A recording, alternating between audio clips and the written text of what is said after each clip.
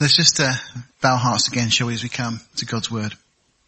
Father, we thank you for your word. Lord, we pray the same prayer every week, but Lord, what else can we say? Because Lord, we are just so grateful that you have given us this record, this testimony, this instruction.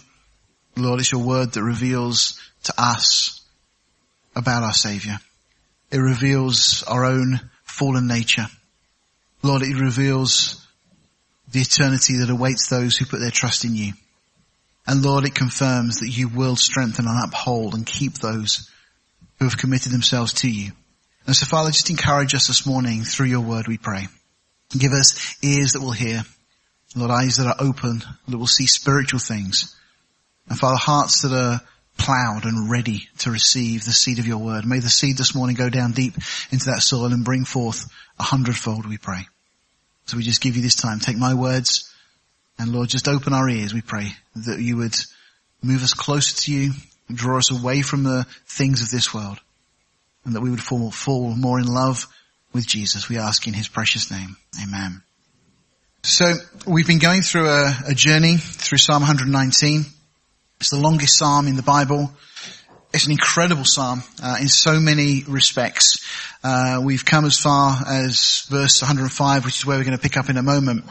But what I've been trying to, show and demonstrate as we've been going through this study is just the incredible design that's here. We see the psalmist start off right at the beginning by just really setting a standard that's impossible to keep. He speaks of the blessings that God wants to bless us with. The opening few verses of the psalm, blessed are the undefiled in the way who walk in the law of the Lord, and blessed are they that keep his testimonies. He speaks of a double blessing. A double blessing is typically reserved for the firstborn, those who have that place of privilege. And of course we know that we have been granted that place.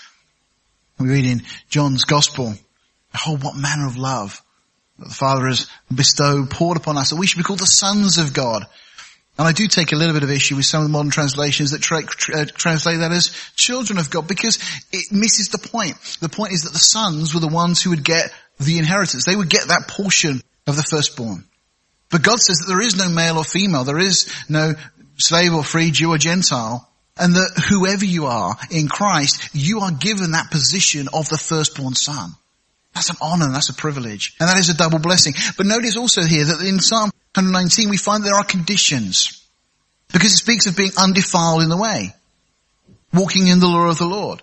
Keeping his testimonies. Seeking him with a whole heart. Now can any one of us honestly say that we've done that? And the answer of course is no. It sets a standard so high. Very much like, as I've said a number of times now, the Beatitudes, where Jesus in Matthew 5 gives us this list of ways of being.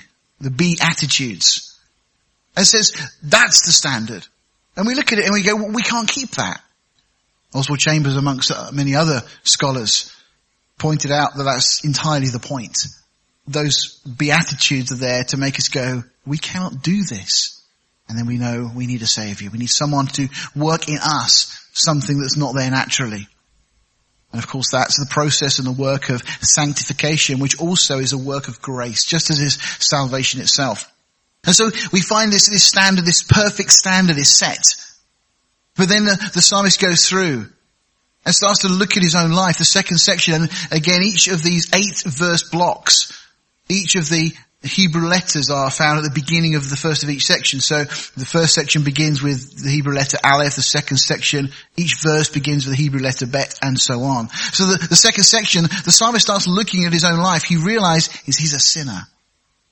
Just like us, fallen short of God's glory and God's standard. And what I love about this psalm is the honesty. Because we all do this thing, don't we, where we meet each other. How are you? I'm fine, thank you. And we're not, are we, most of the time? Most of the time there's problems, there's stresses, there's issues. Most of the time we would just love someone just to sit and listen to us. They might not be able to solve the problem, but it's just nice that somebody would just listen. And that's the reality. Well, the psalmist just paints that picture that actually he wasn't alright. There were real problems. He was struggling with sin in his life. There were things that he knew had to be changed. And as he goes on, he first of all starts through the first few sections, starts dealing with the sin issue, but then you start to see An incredible progression as the psalm goes on. Now I'm a bit nerdy, so I've kind of laid it all out in a kind of a grid format with each of the 8 verse blocks, but it's fascinating what you see as you look at the design, because you start to see that from about 4 or 5 sections in, the psalmist starts to become very aware of the proud. And then the focus of that section all becomes the way that the proud have oppressed him and caused him problems, they've laid traps for him and everything else. Very much like we experience. You know, being a Christian sometimes is tough. And there's a lot of people that will give us a hard time because we have our faith. And even if it's not the proud externally, it's the proud internally. Because bear in mind, when Scripture speaks of the proud, it's not just speaking of other people, because our own hearts are proud. And so sometimes one of the greatest enemies we struggle and battle with is ourselves. It's our own flesh life. And the psalmist goes through that. And it's been this journey that we've been going through. Coming to this place that we've kind of reached now where everything was going so well, to the point that he was saying, Lord, I want to talk to other people about this. I want to share what you've done with others. And that's what we see when we get into some of these sections we've been going through recently. Verse 79 just says, let those that fear thee turn unto me, and those that have known thy testimonies. I mean, he's got to the point of saying, Lord, I think we've got this sorted. You know, anyone that wants to tell them to come to me, I can share. And then suddenly he's back down in the mire again. And verse 81, it's like, my soul faints for thy salvation, but I hope in thy word. My eyes fail for thy word. I've become like a bottle in the smoke. And again, these verses we looked at previously, but you see how, just like us, you think you've got it. You think you're walking by faith. And suddenly you realize you're struggling and you're stumbling and something isn't quite right. And this is part of this journey that we go on. Now, of course, the New Testament is full of verses that tell us how we should live and why we should live this way. But this is very much a practical how-to. And God gives us the details. And it's all about God's word.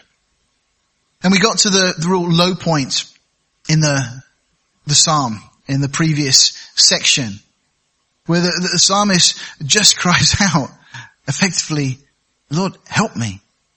It just comes to that there is no other solution. I've run out of options. I've run out of any of my own wisdom or plans to deal with this. It just says, Lord, help thou me. But then there's this kind of lift as he starts to come out of the mire, as God starts to change things for him and give him this grace in abundance. And so we come to this verse that we're at this morning. And this verse to me is a very, very special verse. Let me just read. I'm sure you're familiar, but thy word is a lamp unto my feet and a light unto my path. Now my gran was a really big influence on me. As a young boy, I used to get home from school. I used to take the newspaper down after school. My mum and dad got a newspaper and I used to run it down to Gran's after I got home from school, and we'd sit there chatting about all sorts of things, but almost always it would come round to the Bible, and she'd read to me from the Bible, or she'd read to me things from Oswald Chambers. And at the time I didn't understand a lot of it. Some of it went over my head, but a lot of it did stick. I'm so grateful, and that's why, you know, we've said before, if you're a grandparent, you have such an important role and ministry in your children's or your grandchildren's lives. You can influence them in ways that you would never perceive. A great example in Scripture is Manasseh, the worst king of Judah. And yet at the end of his life, you remember, he's taken away to Babylon, imprisoned in Babylon, he repents. And for the last few years of his life, he becomes a really good and godly king. And he ends his days in obedience. Now his own son goes right off the rails, only reigns for 2 years. But then his grandson comes to the throne, just 8 years old, a young man by the name of Josiah. And Josiah had seen his grandfather. He'd seen that change. He'd seen this man who was suddenly godly in every aspect. And clearly Manasseh's godly end to his life had been a big influence on Josiah. Josiah becomes one of the best kings Israel had, or Judah, the southern kingdom. So we can have a big impact. But getting back onto our point this morning, when I was about 13, my gran bought me for a Christmas present a Schofield Reference Bible. And inside the front cover, she just wrote this verse. And so kind of from that moment, it became a special verse. It had obviously sentimental value, but over the years, it became more than that. It's more of a life verse for me, because it's a verse, it's an encouragement in difficult times. But it's more than that, because it's also an instruction to be closely adhered to. If you like, it's a goal to aim at. It's a reality check also that just brings us back time and time again to God's word. It's also in many ways prophetic. I mean, from the age that I started reading, about 13, I mean, I've said to you before, I didn't read a single book, I don't think, until I got to 13, and then I read the Bible that year. My sister used to read book after book after book. She was down, we were chatting about this during the week and laughing. She was saying she could never figure out why I didn't want the pocket money that mum and dad were giving for reading books.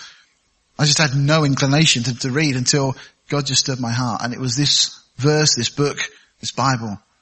You know, God's word is a lamp to our feet, a light to our path. It gives us that confidence to take those steps forward. And you know, you think about where the world is. You think about the futility of people in the world. They don't know what their next step is. They don't know where they should go. How many times, even as Christians, do we ask that question, I don't know what to do? Or what should I do in this situation? Well, the answer's here. Thy word is a lamp unto my feet and a light to my path. It's God's word that will show you how to go and where to go and when to go. But all of those things, we try to muddle through life on our own and we're going to stumble. There's so many dangers, there's so many traps. We'll come back to some of those things in a moment. But God's word is that which gives us the clarity and that understanding. And so often we try to find our answers elsewhere. Of course, it's not to say that for myself I've not wandered, but the reality is, as we were singing that song a moment ago, turn your eyes on Jesus. The things of earth will become strangely dim. And when you get accustomed to the light of God's word, the things of this world do become dim. And it's not that you don't ever go astray, but when you do, you suddenly realize the contrast. You suddenly realize what it's like without God. What it's like without having his word as the central tenet of your life. And I love God's word more than I can ever convey. I love it because it is God's word. He bothered to write to us. Even today, if we want to make something official, we put it in writing. God has done the same. He's put his word in writing to us. We saw last week, we were talking about his word being settled in heaven forever. The other thing I love about God's word is that we can prove it. It's true. It's not just a religious book. And I've had numerous conversations with people about the authenticity of the Bible. Grateful for the likes of Bill Cooper. We've got some of his books at the back there, who have done such a great job in showing that the Bible is true. That we can really, truly trust it. Historically, we can trust it. Everything the Bible says about historical people and places has been verified. It's been proven to be right. The Bible is true scientifically. And a lot of people struggle with this because they think, well, the Bible's not a science book. No, it's not a science book. If it was a science book, it would have had to be rewritten. Because every science book out there has been rewritten and modified and changed. The Bible's never changed. The Bible says that everything reproduces after its kind. That's a scientific statement, and it's a statement of fact. Always been seen to be true. Never ever any deviation from that. If you look at the world's wisdom, they'll tell you that things will reproduce other than their kind. Any evidence? Never. No. Is it possible? No, not scientifically. And yet, for some reason, academia chooses to accept that rather than God's wisdom. So we can prove the details. We can prove the integrity. I love Paul when he gets to reasoning with people in the New Testament. He reasoned with them from the scriptures. God in Isaiah says, come, let us reason together. Our faith is a reasonable faith. We read, and we saw last time, that God's word is settled in heaven. So we don't have to fear that man will undo it because they can't get at it. As we saw last time also, that God's word has made us wiser than our teachers. As I said, my own personal experience, I ended up teaching people that had taught me. But God's word has also quickened us. It's made us alive. It's strengthened us. And these are just verses coming out of this psalm that we've read already. It will continue to do that. It's been our reason to hope. It's been our comfort. And ultimately it's going to be our light for the way home, for the journey to come. I remember years ago, when I was in Kent, I used to cycle to my place of work, which is about 8 miles away. And when you get to this time of year and it suddenly gets very, very dark in the evening, cycle across a road that went by one of the golf courses, and there was no street lights, and it just got very, very dark. And so I had obviously lights on the bike and things. I know I don't look like somebody who exercises much, but that was some time ago. But, just cycling in the situation, with one occasion I remember distinctly my lights failed, the battery just died. And suddenly it was really, really dark. I mean, there was potholes and things I knew in the road. And it was quite dangerous, actually, and I had to slow right down. Well, that's what it's like. When you take God's word out of your life, when that's not the light that's illuminating your path, it's like the lights that have been turned off. And you are very likely to stumble and fall. Spurgeon makes this comment. He says, one of the practical benefits of Holy Writ is guidance in the acts of daily life. It is not sent to astound us with its brilliance, but to guide us by its instruction. It is true that the head needs illumination, but even more the feet need direction, else head and feet may both fall into a ditch. Happy is the man who personally appropriates God's word and practically uses it as his comfort and counselor, a lamp for his own feet. Now, I encourage you just to try and take portions of scripture, to learn them, memorize them, because the Holy Spirit will bring those things back to your memory at times that you need it. In our family, we're trying to do that. I've set the girls a challenge that they can get some pocket money. Any psalm that they memorize, they can get some pocket money. Because I want them just to get into reading God's word and be excited about God's word. It's a great foundation for life. And I know how much, for me, it has helped. We carry on verse 106. It says, for I have sworn and I will perform it, that I will keep thy righteous judgments. Now, all of these things are connected. They're not just independent thoughts. It's interesting because the psalmist here is saying that I've sworn I'll perform it in reference to using God's word as a lamp and a light. A lamp to our feet and a light to our path. He says that I will keep thy righteous judgments. Now, it's interesting because the phrase translated, I have sworn, it's actually just one Hebrew word. This is probably mispronounced rather, but it's something along the lines of shabu. And it simply means to swear as if repeating a declaration 7 times. It has this idea of 7 contained within it. It's not just saying, I've sworn, I've said this, but repeatedly, 7 times. Now, 7 is interesting because scripturally the number 7 always has reference to things that are complete. 7 days in a week, 7 notes in an octave, the 8th note's the new beginning and so on. 7 colours in the rainbow, and we could go on and on. Just natural things. But God has interwoven 7s, not only in nature, but all through his word. And the next phrase we've got there is, I will perform. Again, another single Hebrew word. And that carries the implication of rising or standing up to establish. So, in a sense, we could render the Hebrew text like this, is, I have declared 7 times and will rise up to guard and protect thy righteous judgments. So in a sense, to paraphrase and expound it, what we're saying here is that your righteous judgments concerning me, concerning the wicked, concerning the way you have called me to walk, are so precious to me now that I would jealously guard them and protect them from any that would rob me of them, including myself. And so I will rise up and take a stand until they have completely, 7 times that idea, transformed my mind. Because that's what this is all about. It's about being transformed by the renewing of our mind. And oh, how we need that, because our mind is so wrapped up in the world's systems and the world's ways. You know, memory is a very interesting thing. Because there's a lot of things that we memorize without even thinking that we're memorizing. It's simply through repetition of hearing something or doing something, and we remember things. But it's worrying when you stop to consider that most of the things you remember are things of this world. Worldly wisdom, worldly advice. You know, we need to be memorizing and committing things of scripture to our heart. Because it will transform our mind. It will transform the way we think. Really, this verse is, you know, I've sworn I will perform it, that I will keep my righteous judgments. It's keeping not just in terms of obedience, but keeping as in holding and treasuring, holding close. Spurgeon again says, perhaps mistrusting his own fickle mind, he had pledged himself in sacred form to abide faithful to the determinations and decisions of his God. Whatever path might open before him, he was sworn to follow, that only upon which the lamp of the word was shining. And that's what we need, because life is confusing enough. And so we need to resign our hearts to only going where God's word illuminates.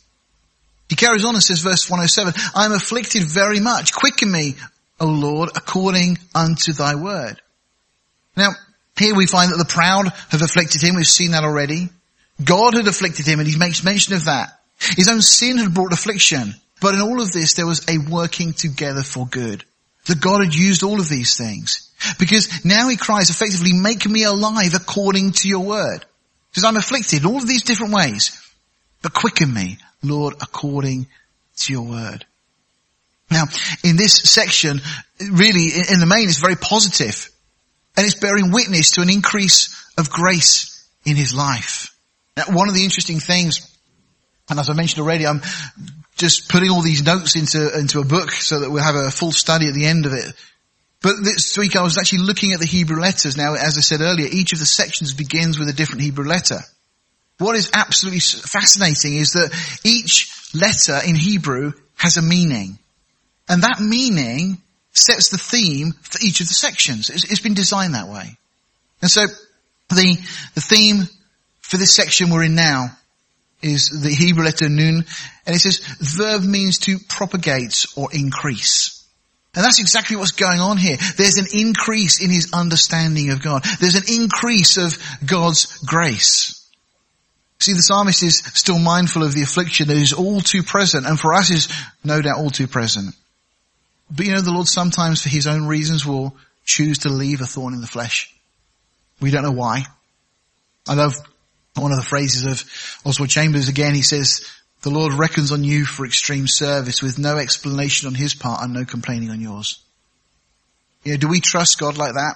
That he can do whatever he wants with us and we're not going to complain and he doesn't have to explain. We've already seen verse 68, God is good and does good. God will never do anything that's not good, and particularly with us, he's purchased us. I mean, just think, we have been purchased at the highest possible price. We've been purchased by the blood of Jesus. Of course God is going to tend for us and care for us. Just read Psalm 23. He's a shepherd that loves his sheep. To be quickened by God's word is in a sense to reverse the effects of the fall. Jesus, of course, is the word made flesh. And when we are quickened by Jesus, we are truly alive. The world is spiritually dead. We died spiritually back in the Garden of Eden. But it's only by being born again of the Spirit of God that we can be made truly alive. The word does quicken us. And as he prayed back in verse 71, he said, it's good that we have been afflicted. It's true because it exposes our true condition. It shows how much we need a saviour. And it removes any pretense. You know, when we go through those moments of affliction, it's very much like we read in Hebrews 12 of that shaking. It shakes all the things that can be shaken and it leaves just that which cannot be shaken. And God will have that in our lives to remove all the things, all the trivial things, all the things that really are unimportant. They don't help us. They don't mean anything. And so that all that is left is just that which really matters, and that which abides is God, his word, and his love for us. And anything else that we are drawn to, really, ultimately it becomes idolatry if it becomes more important or starts replacing God in our lives in any way. Verse 108, accept, I beseech thee, the free will offerings of my mouth, O Lord, and teach me thy judgments. I love this verse for two reasons. Firstly, because it's that overflowing of praise. Psalm 33 verse 1 says, praise from the upright is comely. It's good. It's right and proper that the righteous would praise God. We have so much to praise him for. You know, he's overcome the world. 1 John 4:4 tells us that he that is within us is greater than he that is in the world. But even the psalmist here in his praise, this free will offering that he speaks of, is mindful of his need and again asks, he just includes a petition here. Even in praising God, he's saying, oh, but Lord, I still need you to teach me. But we should come to that place of just being able to willingly and with joy just bring our praise to him. Another thing my gran told me was that, you know, whenever you have a difficult day, and my context back then was a tough day at school, but we all have now in our daily lives tough days. She said, praise God. She said, just go home and just spend a moment just praising God, and it changes everything. It changes your perspective. You start to see things from God's angle. And of course, this is why when we read in scripture these commands about how to pray, and there's many examples, and they all have the same theme, and that is putting God first. When Jesus taught the disciples to pray, what did he say? Well, we start with our Father who is in heaven. Hallowed be your name. May your kingdom come. May your will be done on earth as it is in heaven. Nothing about us yet. You see, when we pray, we tend to start with us, our issues, our problems. Lord, help me with this, help me that. But Jesus says when we pray, we should start by focusing upon God.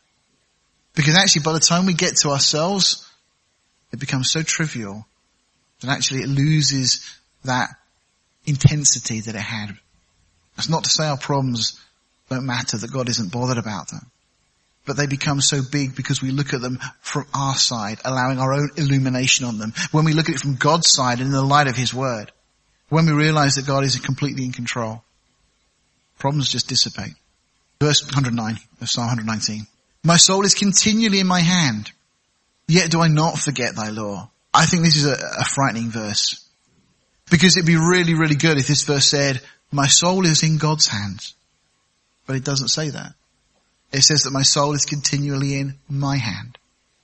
You know, I would love it. You know, there's one of the opening verses in the Psalm, verse 5 says, oh, that my ways were directed to keep thy statutes. Then I shall not be ashamed when I have respect unto all thy commandments. I will praise thee with uprightness of heart. But you see, the reality is that God doesn't force us to go His way. The psalmist says, oh, that my ways were directed, that I had no other choice but to go your way. And here he says, my soul is continually in my hand. The wonderful thing would be if God just took over completely and just didn't give us free choice and made us go in His way, in His path. Because then there would be blessing. But God doesn't do that because He's given us this gift of free choice. And so we have this moment by moment, day by day choice as to how we're going to live our lives. You know, our spiritual condition is largely in our own hands. If we entrust God, if we put Him as the Lord of our lives, and we choose to walk in His way, well then there is all these blessings that we've been reading about. If on the other hand we choose to go our own way, and this is exactly what we read in Proverbs 14, I believe, you know, there is a way that seems right to a man, but the end thereof is the way of death. And this is where we start to grow in grace as we come through this psalm and realize that actually we can't sit there and blame other people. We can't sit there and say it's not fair. This is about us. It's about you. It's about me making choices to walk by faith. God will give us all the resource of heaven. You see, of course, our consolation is that we've been purchased by His blood, as we've said already, and we are eternally secure. So the issue, if you've put your faith and trust in Jesus Christ, if He is your Lord and Savior, the issue is not one of eternity, but the issue is one of the quality of your life now. The issue is this sanctification. How much of God do you want? How much of yourself are you prepared to let go? You see, God wants all of us. He wants us to give Him our everything. Such a great responsibility. But again, He says, my soul is continually in my hand, yet I do not forget thy law. You see, all the way through this, the emphasis is on coming back to God's word, time and time again. Verse 110, he says, the wicked have laid a snare for me, yet I erred not from thy precepts. As if we need to be continually reminded, the psalmist again just tells us here that the danger that's lying in our path. The wicked have laid a snare. That's why you need a light. Because otherwise you won't know where to go and you will probably end up falling into that snare. You know, every step that we take could lead to our undoing. But we need to consult the map that He's given us. Come back to His word. You know, His precepts that are spoken of in this verse, they're not just for instruction, but also for preservation. Verse 111, thy testimonies have I taken as a heritage forever. They are the rejoicing of my heart. It's almost here as if the psalmist is not quite sure whether he's been given this permission or not, but you know what, I'm going to claim it anyway. I'm going to take your testimonies. They are going to be my heritage. This is what I'm having. And he's boldly laying claim here to God's testimonies as his own inheritance and reward. You know, the world can have whatever they want. They can try and amass wealth and position and titles and honor and respect, whatever they think they want. What I want are God's testimonies. Because he knows that if he has that, it will be adequate for him to complete his journey. He says, they're the rejoicing of my heart. There's a lot of people out there today that don't have joy in their hearts.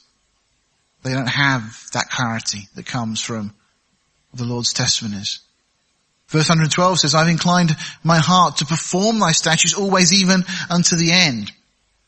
Now, this is interesting because previously he'd asked God to incline his heart. But now he's recognizing his own responsibility, that he must exercise the free choice that he has. You see, previously that free choice had been used to choose ways other than God's ways. But he's come to that place now of wanting to choose God's ways. And he says, I have inclined my heart. I've realized I have a choice. I've been granted the victory. For us, we know that David, seemingly the author, didn't have the revelation and knowledge we have now. But we know that in Christ we have the victory. You see, now he's done the impossible. And he's made straight that which was crooked. You know, how could our crooked lives be straightened? Well, it's only by God's word. But we find ourselves in this position, and he's able to say, I have inclined my heart to perform thy statutes always, even unto the end. This is now the way I will live my life. And I just hope and I pray and I encourage you to just stay in God's word until you get to this point, if you're not there already. That you come to a place, and it may take a long journey. We're 112 verses into this psalm. And he's got to a place of finally saying, you know what? I am going to follow you, Lord. And this isn't just an attempt on his part. This isn't just, as we've said before, it's not a resolution. That's not the way it works. Because this is with the full knowledge that the moment he steps in faith, God will be there to provide everything he needs. It's only by God's word. Now notice again, just in this section, what we've seen already. We've got this full representation of all the help that's available. He says, teach me thy judgments, in verse 108. I do not forget thy law, 109. I've erred not from thy precepts, in 110. Thy testimonies I have taken, verse 111. And then 112. He says that he will perform God's statutes. You know, it's so bright and varied, this lamp that has been given to light our way. You know, and I was just thinking about this as I was just penning these notes, and just thinking about the way light is. You know, a normal torch will only light up so much. We all know full well that there are lights at either end of the spectrum that a normal torch will not illuminate. And it's just like that with God's word, because we've got things here where God has given us his judgments, his law, his precepts, his testimonies, his statutes, all these different ways of illumination. See, there's a lot of things that are not visible to the naked eye. Just as there are things in our path that we might miss altogether if we relied on our natural sight. So we need the full spectrum of God's word to be a lamp to our feet, that exposes the potential danger of every step. It's kind of now I feel that almost we've completed that foundation course in walking by faith. If you like, through these 112 verses to this point, we've sat the theory exam. We're now ready for the practical. You know, by the end of this section, we've completed 2 times 7 times 8 verses. 2 is the number of witness. 7 speaks of being complete. 8 speaks of new beginnings. And the whole of this study for me, it came about based upon that verse in Hebrews 6, which speaks about let us go on unto perfection.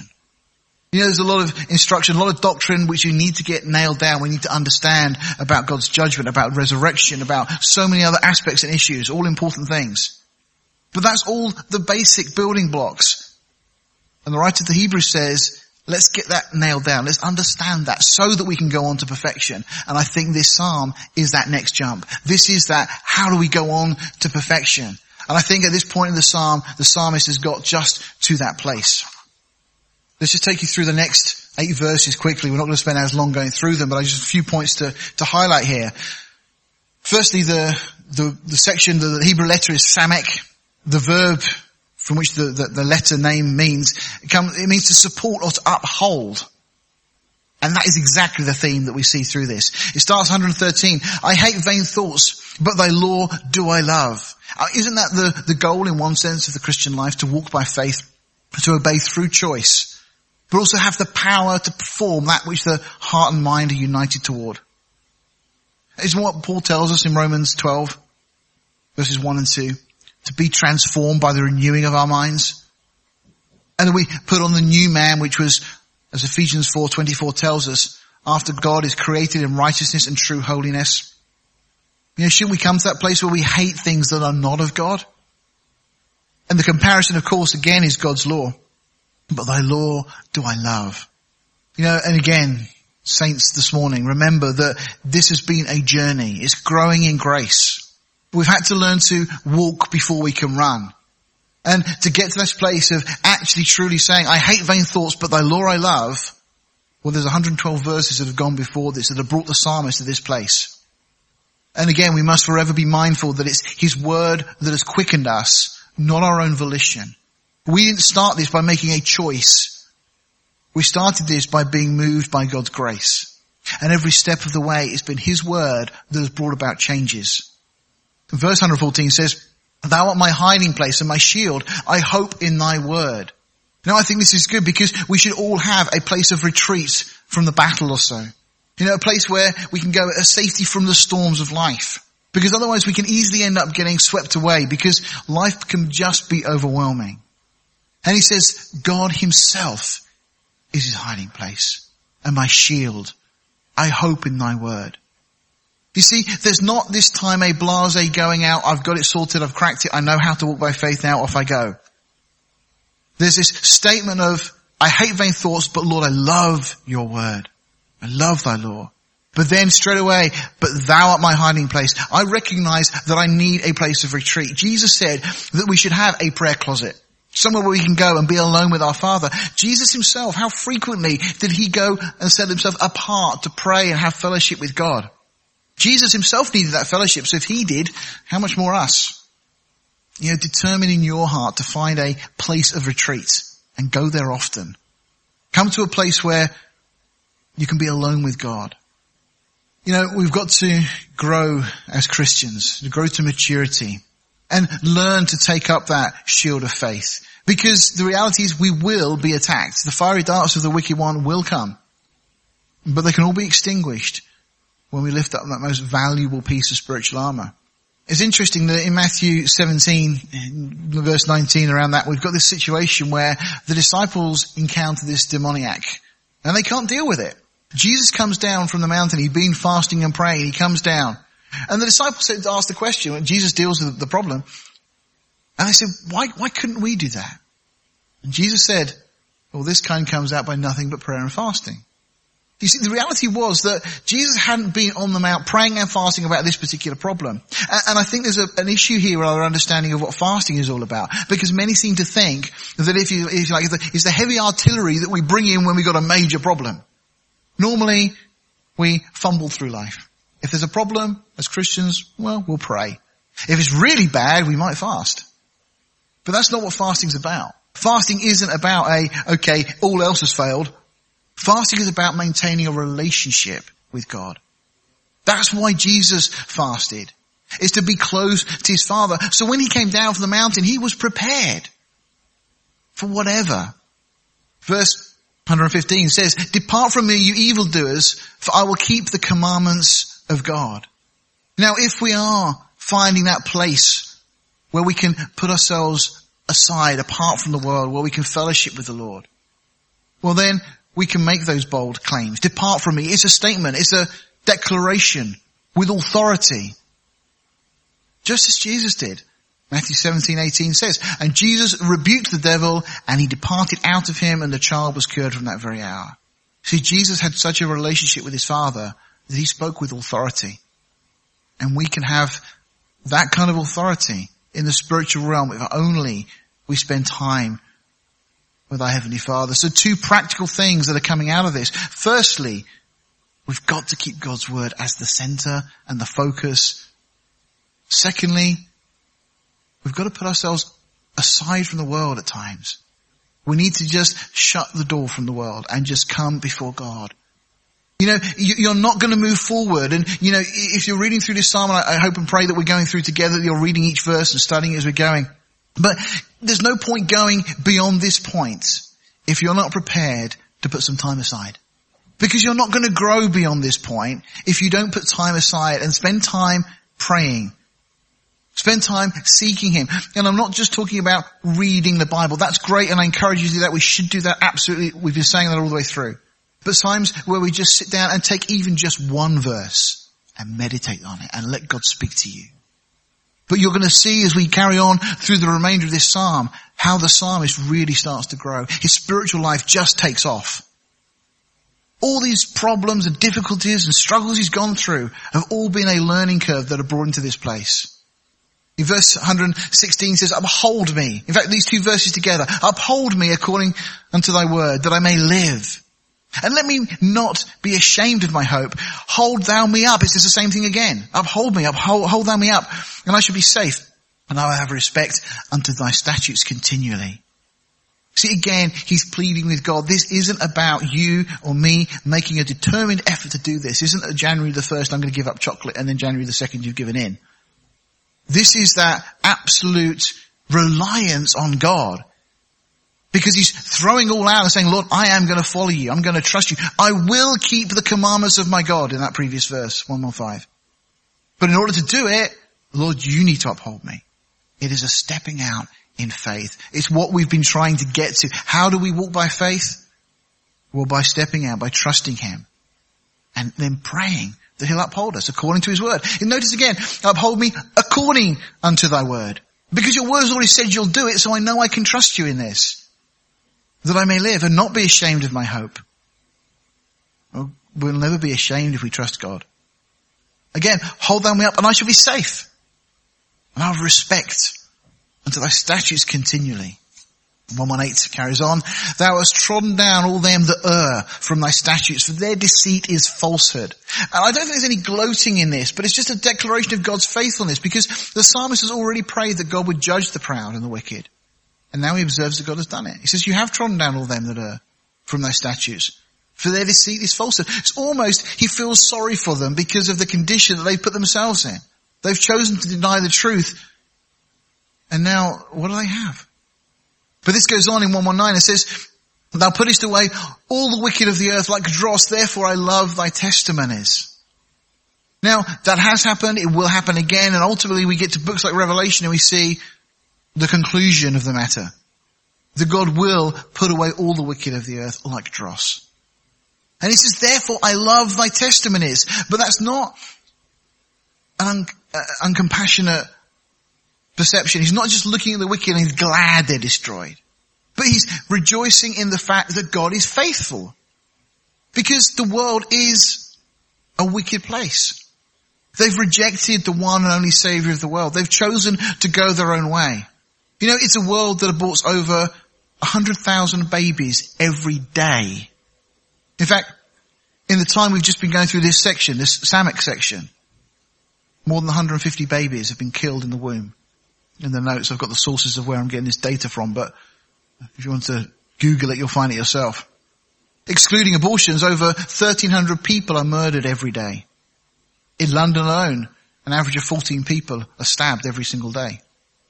You know, and more are declaring themselves atheists. Morality is becoming so subjective that it erodes any sense of propriety.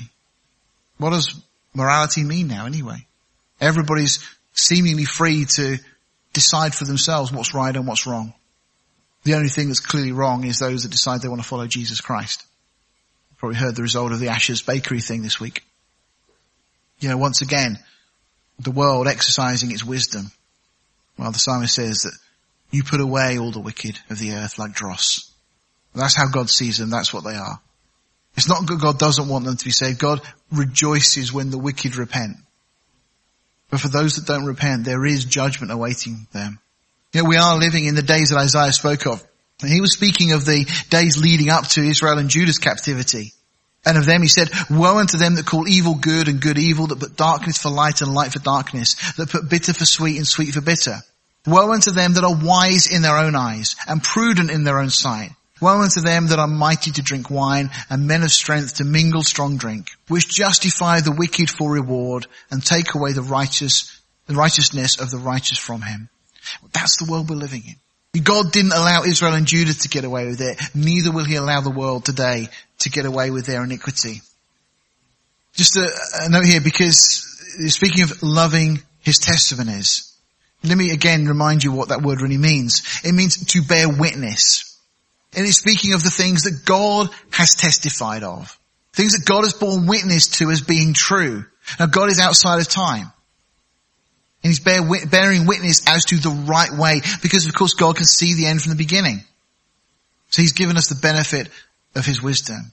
And God has recorded in his word what he will do. The book of Revelation, as I mentioned a moment ago, is a great example of his testimonies, foretelling the destruction of the wicked. But it speaks of this unending hope for the righteous. So to conclude this morning, verse 120, my flesh trembles for fear of thee, and I am afraid of thy judgments. Now it's as if suddenly the psalmist has been just thinking about the wicked and what is going to happen to them. That God is faithful and just. But suddenly he remembers that God is faithful and just. He's pondered the destiny of those who reject God. Becomes overwhelmed to the point of physically trembling. And it's right to fear God. We should never get blasé. For many Christians, God is just their buddy. That's never an image that's portrayed in Scripture. Yes, we're told he's our friend. Yes, we can call him Abba. We can call him Daddy. But there's respect. We read in Deuteronomy 30 verse 4, you shall walk after the Lord your God and fear him and keep his commandments and obey his voice, and you shall serve him and cleave unto him. A lovely word, that cleave, that being joined together. But we should fear him. The secret of the Lord, Psalm 25:14 tells us, is with them that fear him, and he will show them his covenant. Psalm 34 verse 9 says, O fear the Lord, you his saints, for there is no want to them that fear him. It's a good and healthy thing that we have this reverence and respect and this awe of God. It's not fear in terms of being frightened. It's a fear of respect. He's the potter, we're the clay. None of us deserve his mercy. All of us deserve his wrath. So as we saw in a few verses back, let us offer that free will offering of our mouths to praise and adore him. The angels around his throne never cease to give him praise and honor and glory. And one day we'll be there and we'll have that opportunity. Well, let us do it now. Let us spend our lives for the remainder of the time we have on this earth, worshipping, adoring, living our lives for his honor and glory, because we fear him, because he is worthy. There's a lot in these verses we've not brought out. There'll be more in the notes, but I just encourage you to continue to read through and study. Next week we'll pick up with verse 121.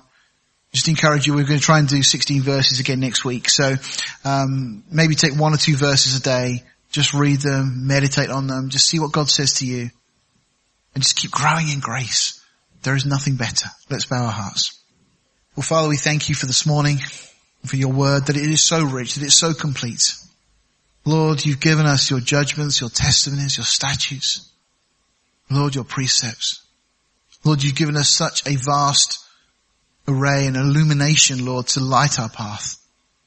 That, Lord, we have a lamp for our feet. None of us need to take a step out of here today in uncertainty.